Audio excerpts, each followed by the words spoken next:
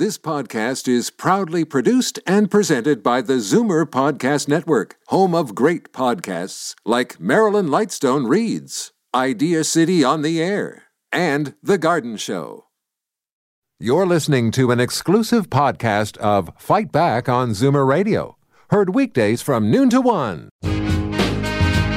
Now, Fight Back with Libby Znaimer on Zoomer Radio with guest host Jane Brown. Libby is off for a couple of days. Great to have you here with us, as always. Early reaction to the apology from Toronto Police Chief James Raymer to Black people in this city for the systemic racism and disproportionate use of force suggests Black people have not been looking for an apology. Instead, they are looking for political change and action that eliminates the need for any more apologies. That is from a statement issued by the No Pride in Policing Coalition, founded in 2018 to sustain the demands of Black Lives Matter Toronto. The same organization is also calling for the defunding and abolishment of Toronto police. Now, we especially would like to hear from you today if you are Black, what this apology means or doesn't mean, your personal experience with Toronto police, and what action you feel is needed to move on in a meaningful way. The numbers to call, 416-360-0740 or toll free, 1-866-740-4740. Joining us today to talk about the new Toronto Police report and Chief Raymer's apology, civil liberties lawyer Julian Falconer, and Dr. Wesley Critchlow, professor and chair of the President's Equity Task Force in the Faculty of Social Science and Humanities at Ontario Tech University. And I believe we are still trying to get Dr. Critchlow on the line. So, Julian Falconer, I'll say hello to you first. Good afternoon. What do you think, Julian, about these findings? Any surprises for you? And in terms of the apology, what that might or might not mean? I would start with the findings. What the findings sadly confirm is what folks, frankly, on the ground and in communities already know. And it remains absolutely tragic. And, you know, people experience this in real time with their kids, with their brothers, their sisters, their family. You have parents that are concerned about when their youth are going to go out for the evening, what is going to happen to them and their welfare in interactions with people who are supposed to be in charge of keeping them safe. So, you know, the problem with all of this is the navel gazing is now a stretch, right? Yes, this makes a perfect case for why race-based data needs to be compiled in a responsible way. But you know, an apology isn't going to do it. There needs to be an action plan. This notion of ongoing consultation, it may be laudable, but it's the opposite of an action plan. And I understand there are those who would say that they are betwixt and between. They're caught because if they implement action without consultation, they'll be criticized. There has been so much consultation. Mm-hmm. The Human Rights Commission released interim findings a number of years ago. 2018, I believe, is the year. This, you know, goes back to the Cole Gittins report in the mid-90s concerning systemic discrimination in the justice system. Surely, by now, some actions could have been announced today, right? And that's the concern, is that we are veritable gerbils on a wheel. Same old, same old. This is bad. We acknowledge it. It's terrible. But no actual implementation strategies. That's the problem here. Was there anything significant about today's report and today's apology? Did this need to happen? Did Toronto Police need to compile their own race-related data in order for them to move forward, for Toronto Police to move forward? first of all, I want to be clear. In December 2018, the Human Rights Commission, in relation to the Toronto Police Service, just as an example,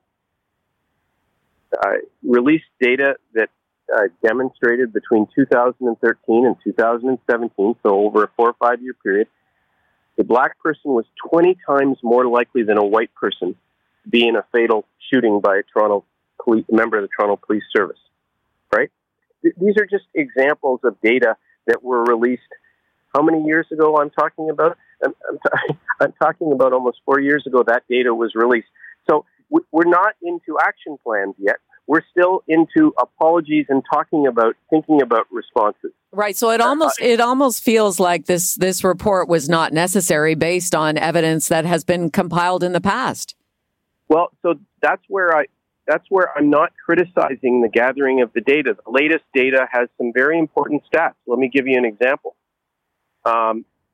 According to the data now released, and please understand, I'm seeing this in real time. Mm-hmm. So I'm picking up numbers that strike immediately, as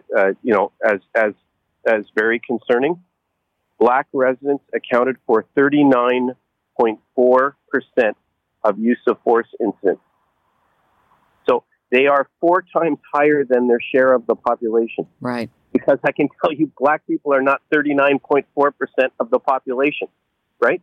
Yes. And so I don't say that the gathering of the data is a mistake. What I say is you've known enough so that, listen, the first time my son apologizes for transgressing the rules, I take it, I take it sincerely. If my son keeps breaking the same rule, right, and all he does is keep apologizing, it starts getting empty. 100%, yeah. Right? So now moving to the systemic level, Chief Raymer needs an action plan. And let me say something else. Where is the chair of the Police Services Board? Because understand, the civilian enforcement body that is supposed to oversee, the civilian oversight body that is supposed to be the community's assurance that the police are not a law unto themselves, is the Police Services Board.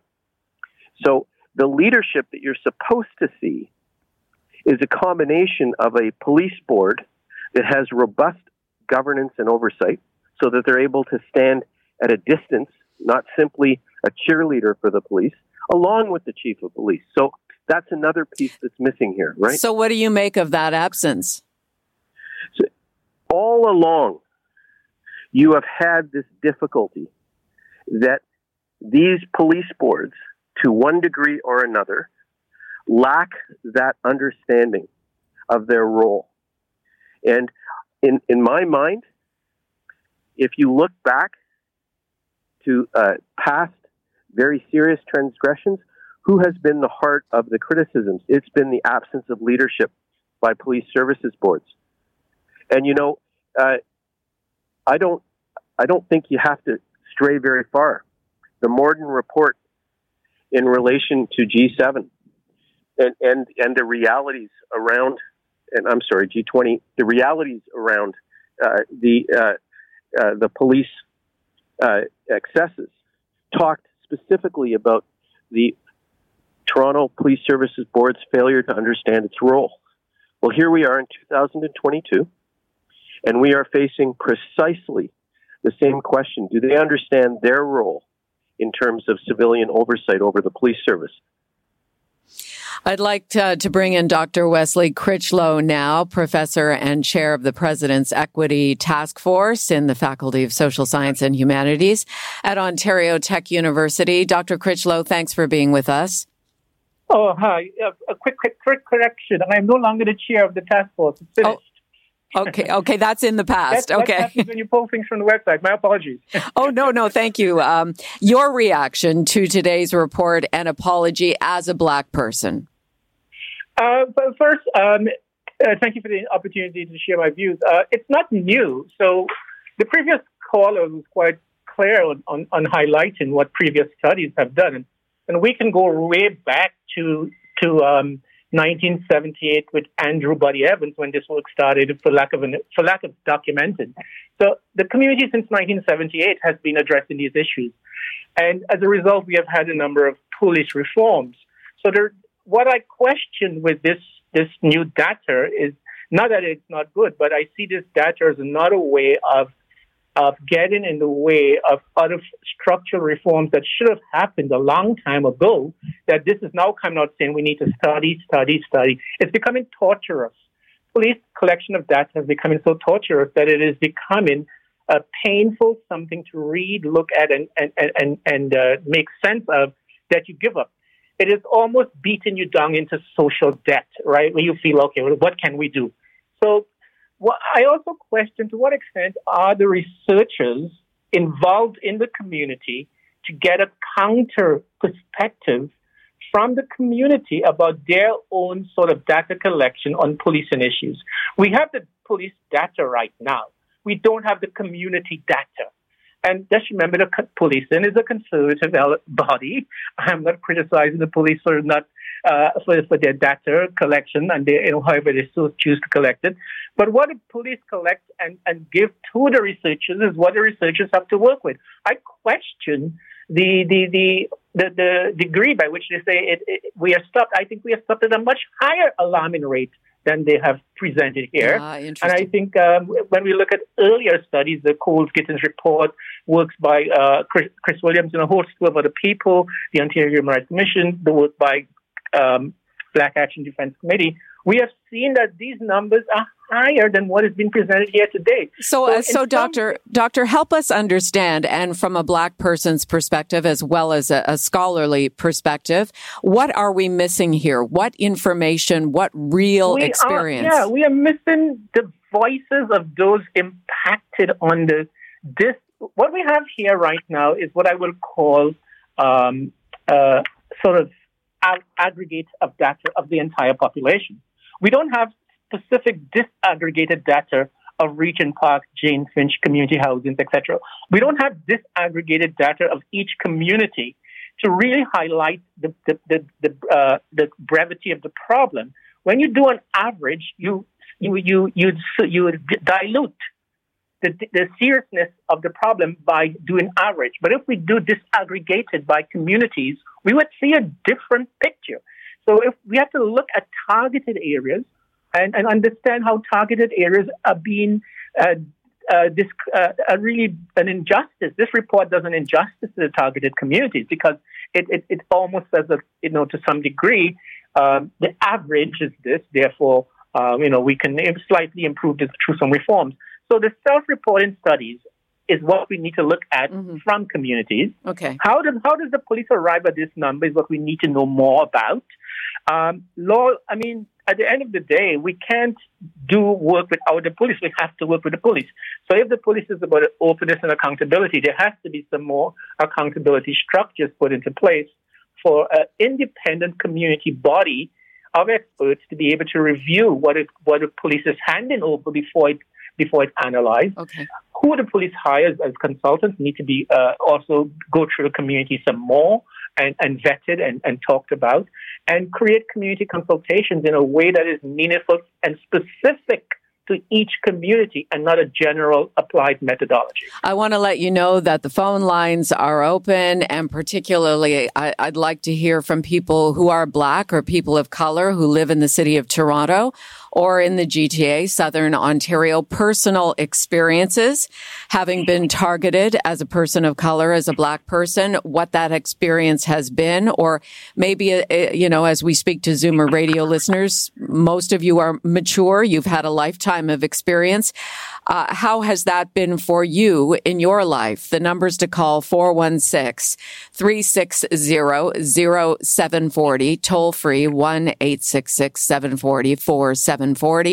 It's Jane for Libby, along with Dr. Wesley Critchlow and civil liberties lawyer Julian Falconer. Dr. Critchlow, let's expand on what you were just saying. Help us understand what a person would experience living in a targeted area. Well, the data from targeted areas, and my colleague, Mr. Faulkner, can speak to some of this from the work he has done, the work on the African Canadian Legal Clinic, Black Action Defense highlights a much higher rate of stops than this. And if we look at targeted communities, then we would see the data is lacking the specificity of how this is impacting those communities and the kind of intervention that is going to be required, that each community is not going to necessarily require the same interventions for addressing these problems. So the police comes up with an anti-Black racism training to address a problem of average, when in fact what we need to address is the specificity of those communities. And by not doing that, we run the risk of concealing as much as we're revealing. And the 50 years of torturous data collection has done nothing in the way of questioning the assumptions about the premises of how research is done. We need to question the extractive nature of research that does not rely on the experiences of the folks impacted. Julian, would you like to expand on what Dr. Critchlow is speaking about there? Sure. I will start with this, though, because I think if we leave the movement around the defunding of police out of the discussion, I think we make a mistake, because these are words that still resonate with people. So I agree with the professor's points. I simply want to emphasize that, what this triggers is folks attempting to try to determine how to basically, change the paradigm, build a better mousetrap, if you will, because obviously this isn't working.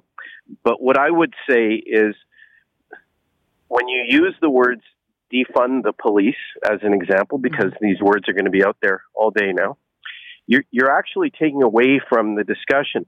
As I understand it, folks who accept that the police are here to stay, and I represent numerous Indigenous police services, so I want to be clear.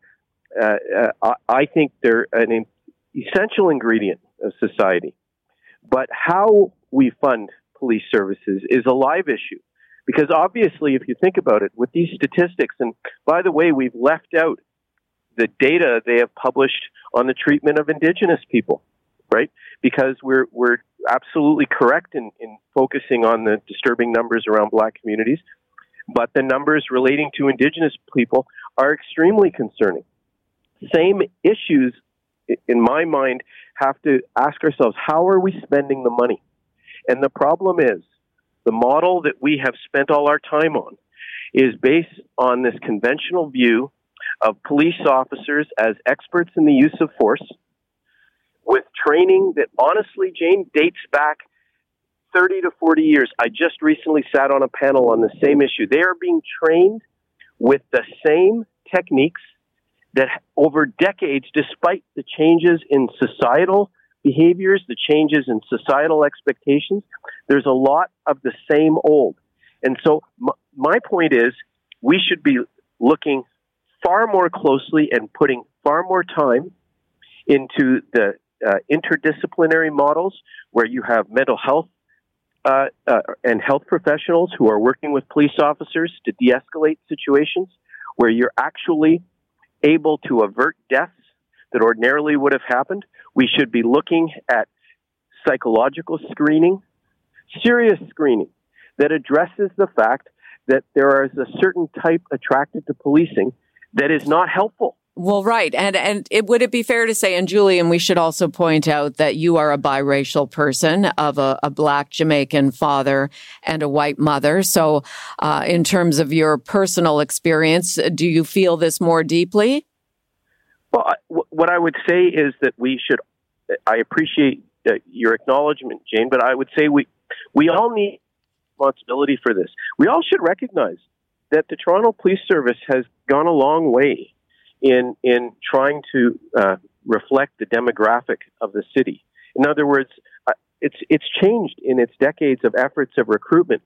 The bigger issue now, and I say this bluntly, is that the people we attract to policing are going to be too often the kinds of people that get themselves into trouble with biases. Not everybody. I don't want to paint with the same brush. Yeah, that's important. So, yeah. But I can't emphasize enough that when we use these words, defund the police, what I understand, they're not actually talking about abolishing the police. services, they're talking about reallocating. Right. And if you're talking about reallocating, the answer is, okay, what should we be spending more money and what should we be spending less money on?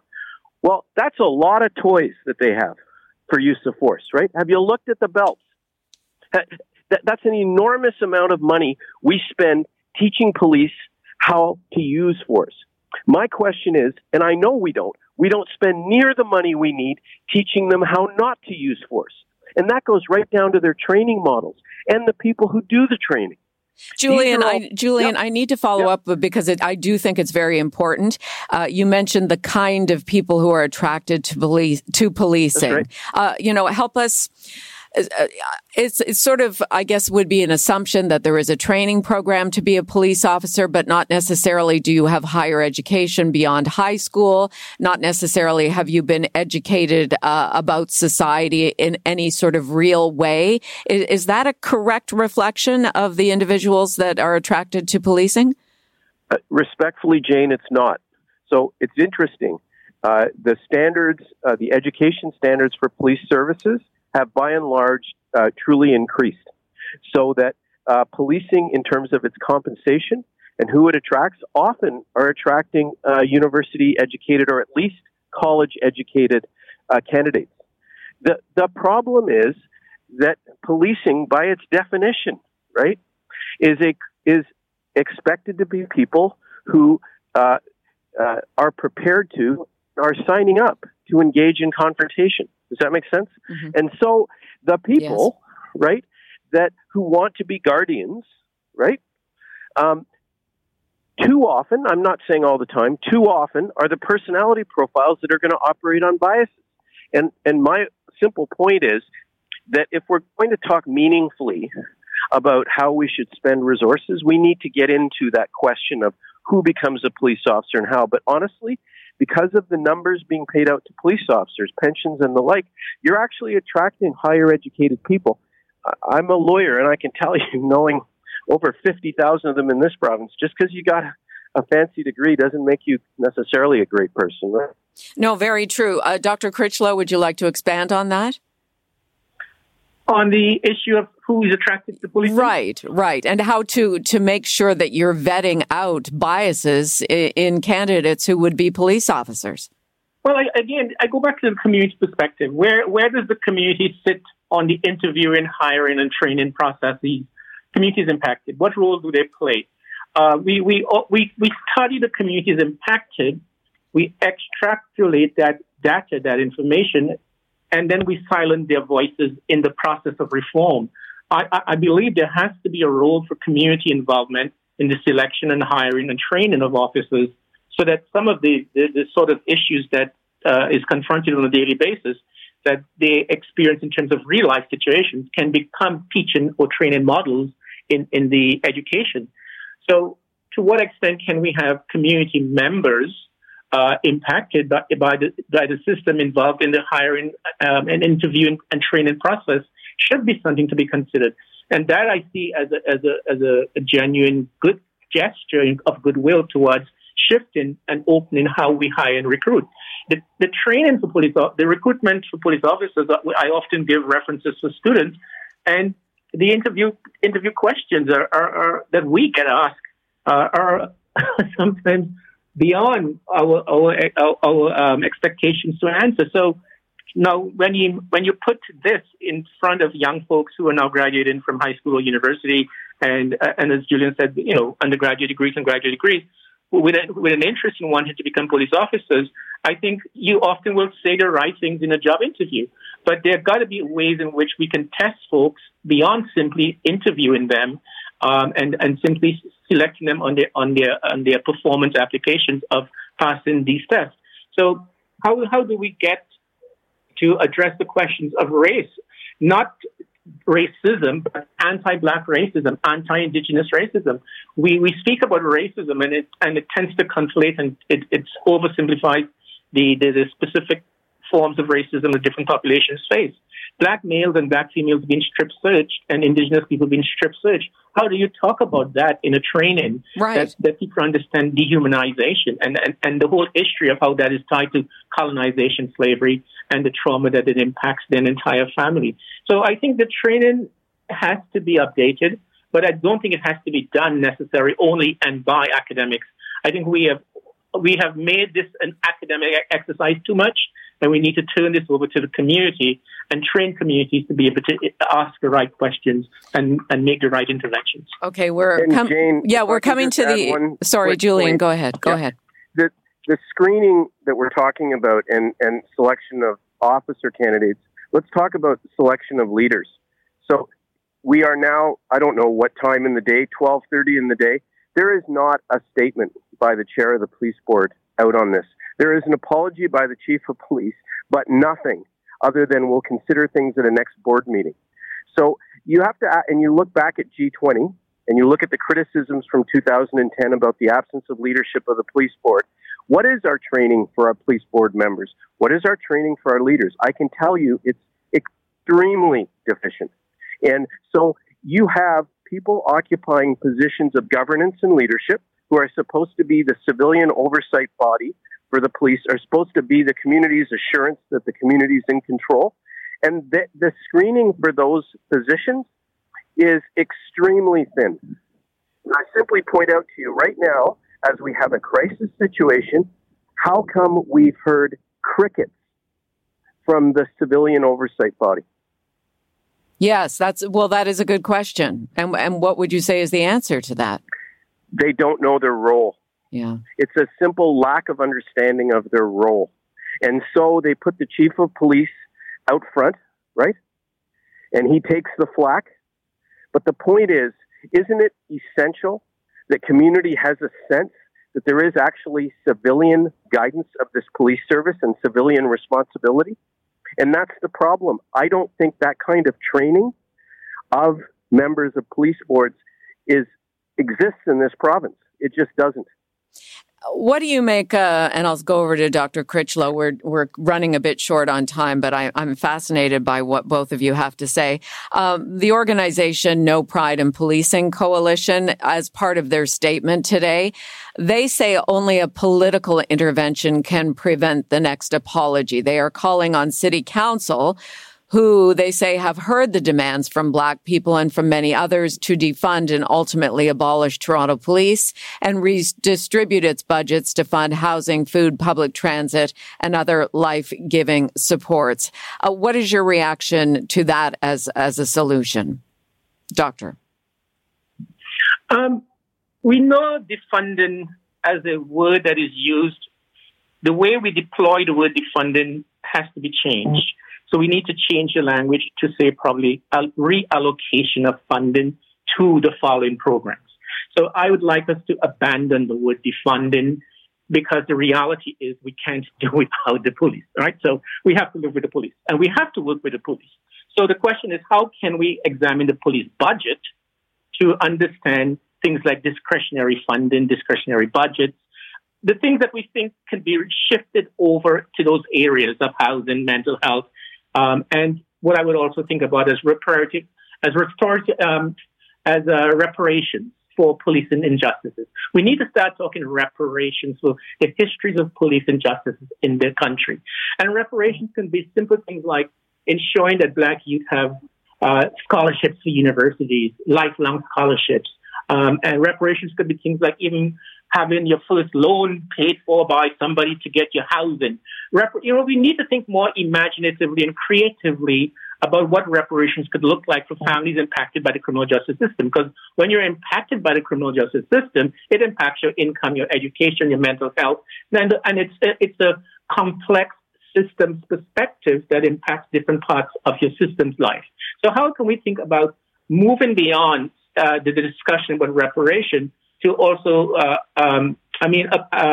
defunding, to looking at reparations in ways that can redress some of these measures? Offering monetary value and redress is obviously one way. We already do this with Ontario Human Rights, but it has to go beyond the individual, and recognize the family and the community. So it could involve self-conscious move by government officials to employ some moral standards rather than legal standards only around police killing and police injustices. So how do we move from a legal standard purely to engage in incentive actions that can generate fresh moral wrongs and moral understanding is one way, I think. So the question around the funding, I think we get it. It often gets misunderstood, but as my previous colleague Julian said, it's about how do we reallocate resources to areas in which often folks who are impacted the most and most disadvantaged by the system can have their quality of life fulfilled. And so I think this is the kind of reparations that I think we need to start talking about, and reparations in a way of recognizing wrongs and creating them through education, mental health, etc. Okay. Julian, final word to you on this segment. Well, I agree with Dr. Critchlow, and I would add that, we want to be high level, but sometimes we should get back in the weeds with the numbers.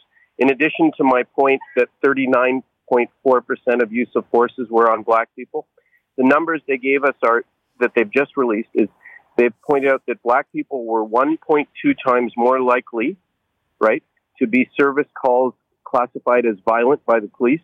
But listen to this. Indigenous people were 1.4 times more likely to be service calls classified as violent by the police. Now, 1.2 means there's a 20%, as I read it, 20% increase compared to the rest of the population that Black people would be classified as violent incidents. And for Indigenous people, there was a 40% increase above the mean if it was Indigenous people. All my point is, Jane, that we know there's a problem.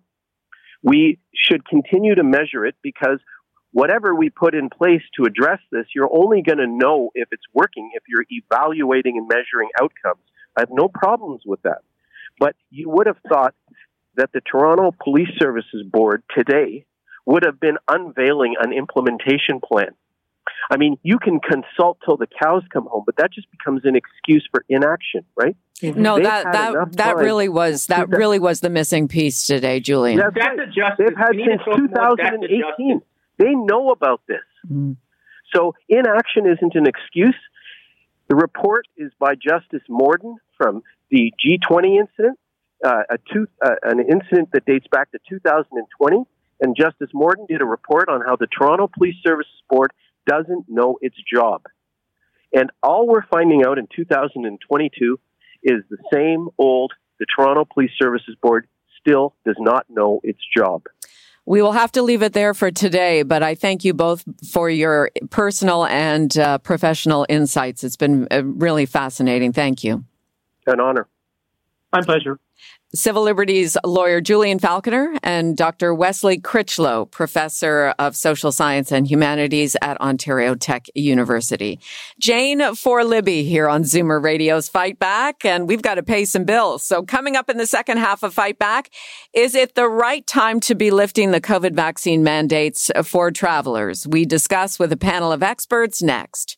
You're listening to an exclusive podcast of Fight Back on Zoomer Radio. Heard weekdays from noon to 1.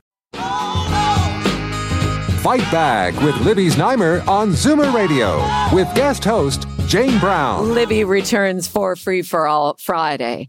Starting Monday, the COVID vaccine mandates for plane and train travelers within Canada and on outbound international flights are suspended.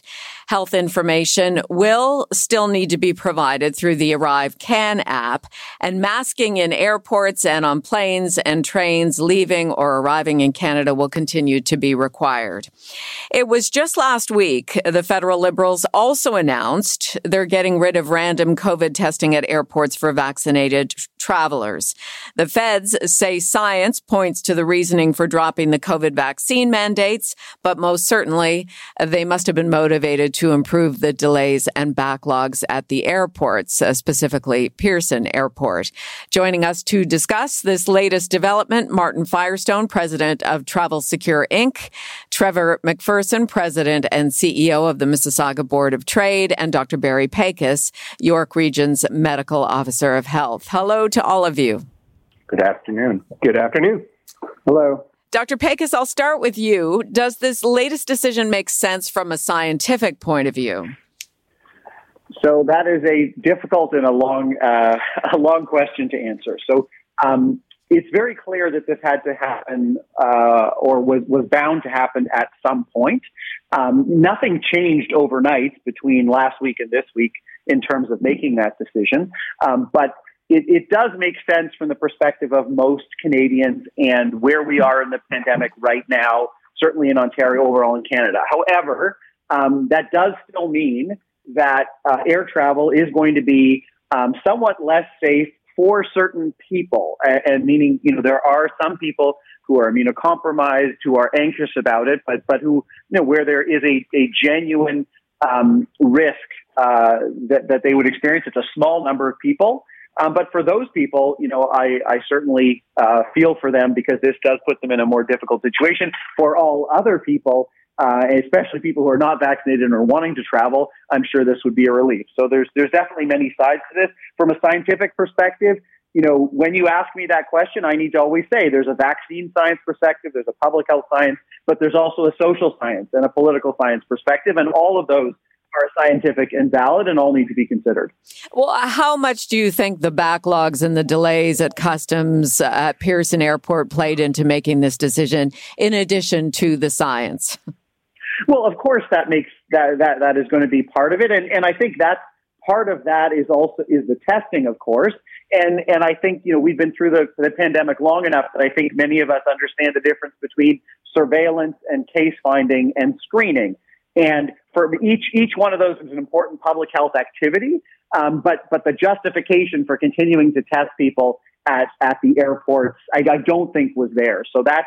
There's two pieces here. There's the testing piece and the vaccine piece, but I don't think the testing made sense right now. The piece that's difficult, though, is that I think we'd all agree that in the fall, when we are going to see a COVID surge again, it is going to be challenging taking down all of this infrastructure, whether it be with respect to masking or vaccines or testing in various different venues. Standing that all up again is going to be challenging. So I'm sure, the people who are making these decisions are thinking about that and also thinking about, how challenging it's going to be in 3 months putting it back in. But right now, is it justifiable in this particular stage? Probably not. Trevor McPherson, what was your reaction to hearing the news about suspending the vax mandates? Well, I think what we just heard is that this is a complicated issue, and it is a bit of a balancing act for policymakers right now. We do applaud the removal of vaccination requirements for domestic and outbound international travel, and we think that's a step in the right direction, not only for travelers, but also for workers. Although most workers in the at Toronto Pearson specifically are vaccinated, there are still hundreds that are on the sidelines right now, and we're in a situation right now where the airport can use every trained individual as possible to help deal with the current delays that are being experienced. And I was speaking with someone who manages a hotel right at the airport, and they're experiencing 100 unplanned guest room bookings per day due to either canceled flights or other issues related to their air travel and some of the policies in place. But we do applaud the government for moving on this and also their recent announcements of hiring 644 new recruits for the 4 largest airports and 865 in total. And I really would stress it is a balancing act between the economy, and we know tourism season is heating up for the summer, but it's also how we're putting ourselves forward on the international stage in terms of inbound businesses, inbound investors, where this is their first experience. And we're concerned about any long-term effect that might have on our reputation for an open for business province that we, like to talk so much about, and in many respects we are, and it's just a matter of working through these pieces. And I think we've heard this isn't an overnight fix, and certainly standing something up again in the fall, there will be challenges dealing with that, and that's where we've been calling on governments at all levels to increase the amount of certainty, reduce the amount of uncertainty, so that businesses can properly plan.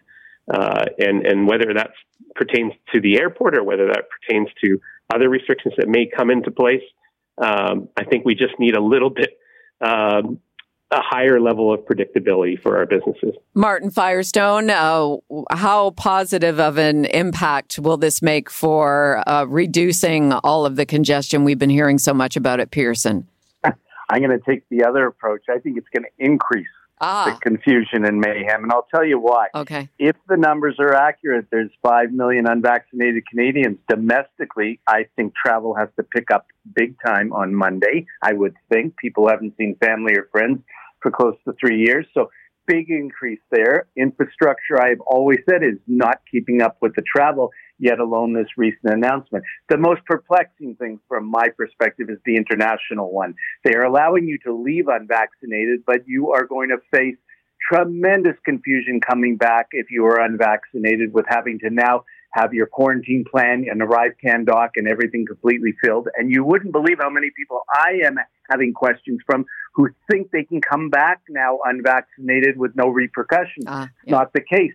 So confusion galore here, and it's only going to get worse. So basically, you're inviting a whole lot more passengers to be part of an already congested system. That's the way you're seeing it. I am, and I think I'm accurate in that respect. Plus, it's going to slow down the arrivals even more because, as I said, unvaccinated people weren't coming back into Canada. They are now because they were able to leave unvaccinated, but when they get back, I just don't know how they're going to handle it. I told you last week I was one of those international international coming in, and I was metered on a plane, i.e. meaning 50 people released every 30 minutes until the plane was empty. What's going to happen when you have unvaccinated people coming back in now? Certainly you, the Zoomer Radio listener, is welcome to join in on this conversation. We know travel is important to you. As of Monday, the vax mandates are being suspended for domestic travel on air and on trains and for outbound international flights. Numbers to call 416-360-0740 or 1-866-740-4740. Marty, let me ask you this. What if a country other than Canada still requires proof of double vaccination to enter?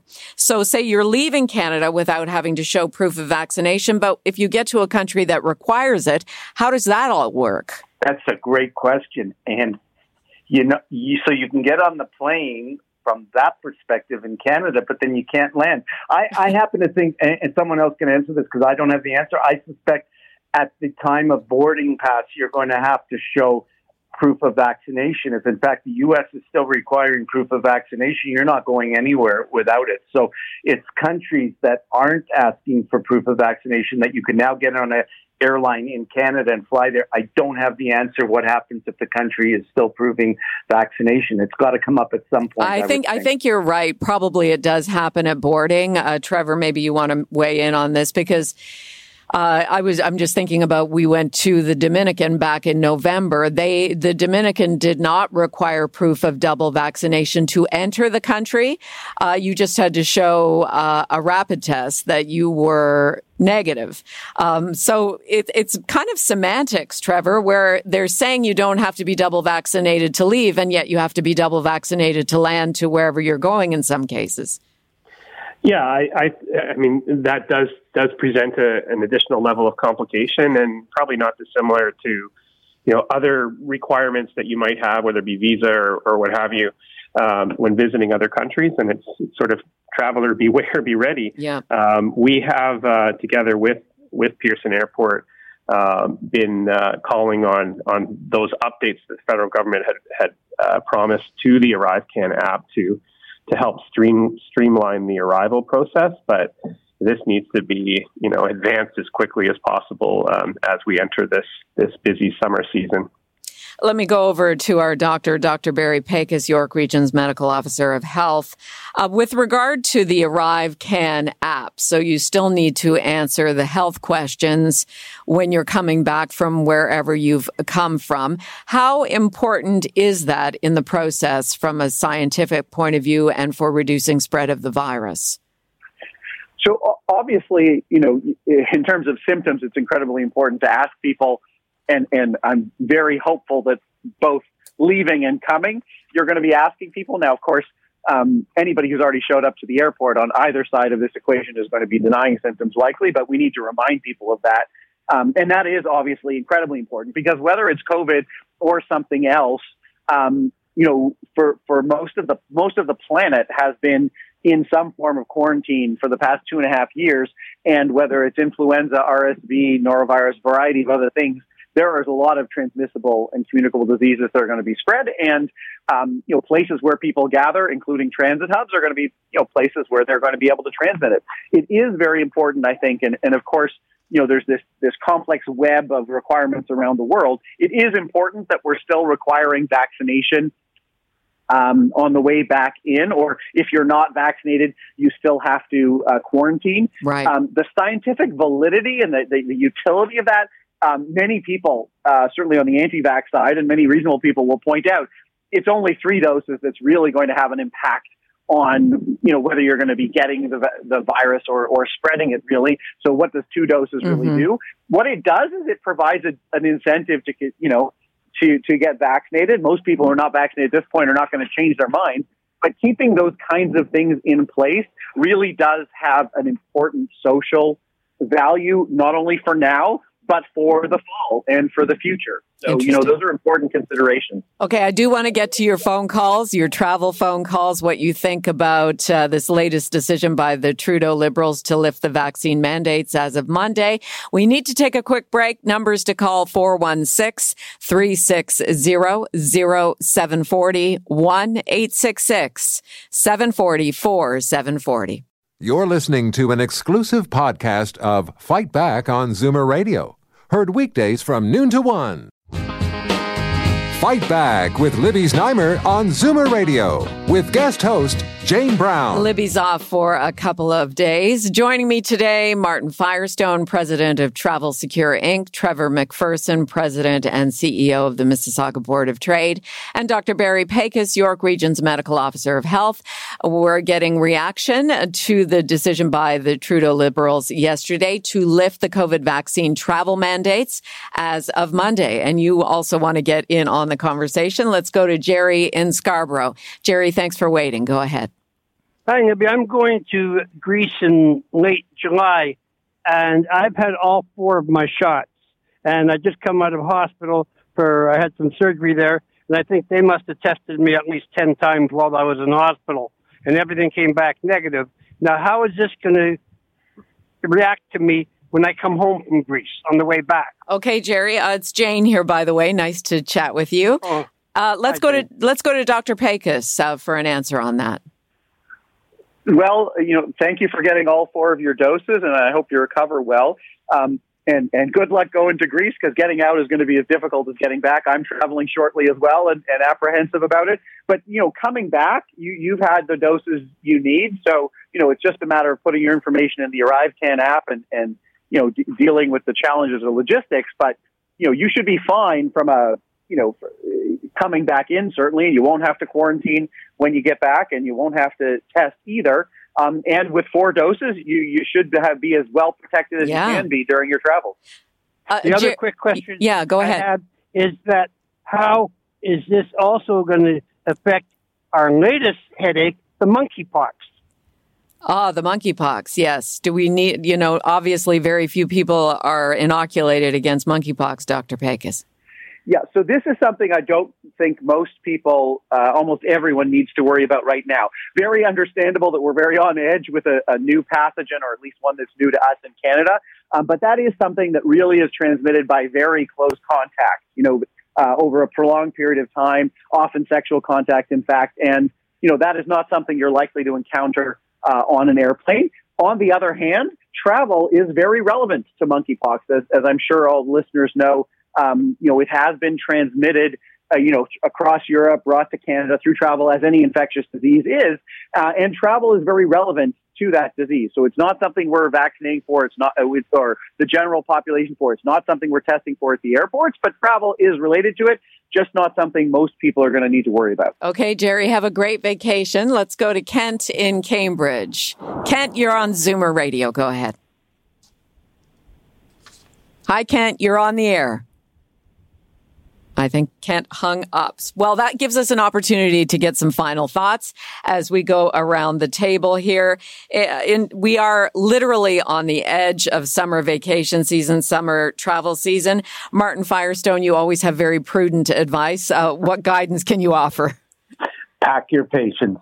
It has been that way the last couple of months. It's only going to get worse. While these are all positive changes, ultimately, all restrictions hopefully will be removed. And by the way, they're suspended right now, not removed. We suspended leads you to believe they could be reinstated. Terrible step back if that ever had to happen. I hope it doesn't. So again, leaving and coming back is not what it used to be. It's a long haul. It's a procedure, and you need your patience. Martin, before I move on to the other final thoughts, I do have just a little extra time here for a personal indulgence. My husband and I are traveling to Quebec City at the end of the month for 4 days. In terms of domestic flights, will we be encountering the same kind of backlogs at Pearson as you would for an international flight? Not half as bad, but nothing like it used to be. You could run into some issues, especially the terminal building, both domestic and international, are really backed up. And even something as simple as getting a limo when you come out of the airport used to be hundreds of them were lined up. There is one coming every 15 minutes these days because they are somewhere. I don't know where they are, but nothing is like it used to be. Oh, so get a loved one to pick you up then. Yeah, but don't tell the loved one to pick you up when your plane wheels hit the ground. It could still be an hour to 2 hour wait before you're ready to disembark. Good point. Trevor McPherson, President, CEO of the Mississauga Board of Trade. Your final thoughts. Yes, I completely agree with the comment that, everyone needs to pack their patience. And I'd add to that, as we, should be doing when we visit any service industry these days is really to do our best to treat those service workers with respect and try to not let your frustrations be taken out on them. Good point. And as far as, this being a suspension, absolutely. And I think the business community understands that.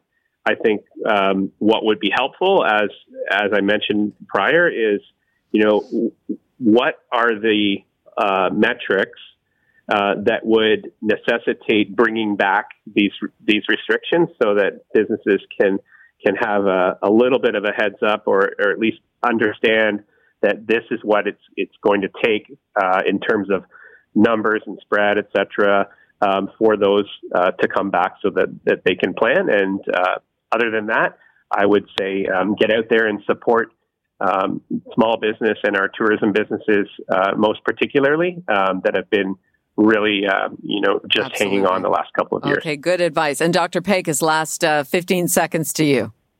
Oh, did we lose Dr. Pecos? Okay, well, I think Dr. Pecos would say wear your mask and make sure you are boosted. And if you can get a fourth shot over 60, he would probably advise you to do that as well. Great show. Thank you so much for joining me. I'm back tomorrow when we tune in to the town. But first, let's go to Bob Komsic and the news. You're listening to an exclusive podcast of Fight Back on Zoomer Radio. Heard weekdays from noon to 1. This podcast is proudly produced and presented by the Zoomer Podcast Network, home of great podcasts like Marilyn Lightstone Reads, Idea City on the Air, and The Garden Show.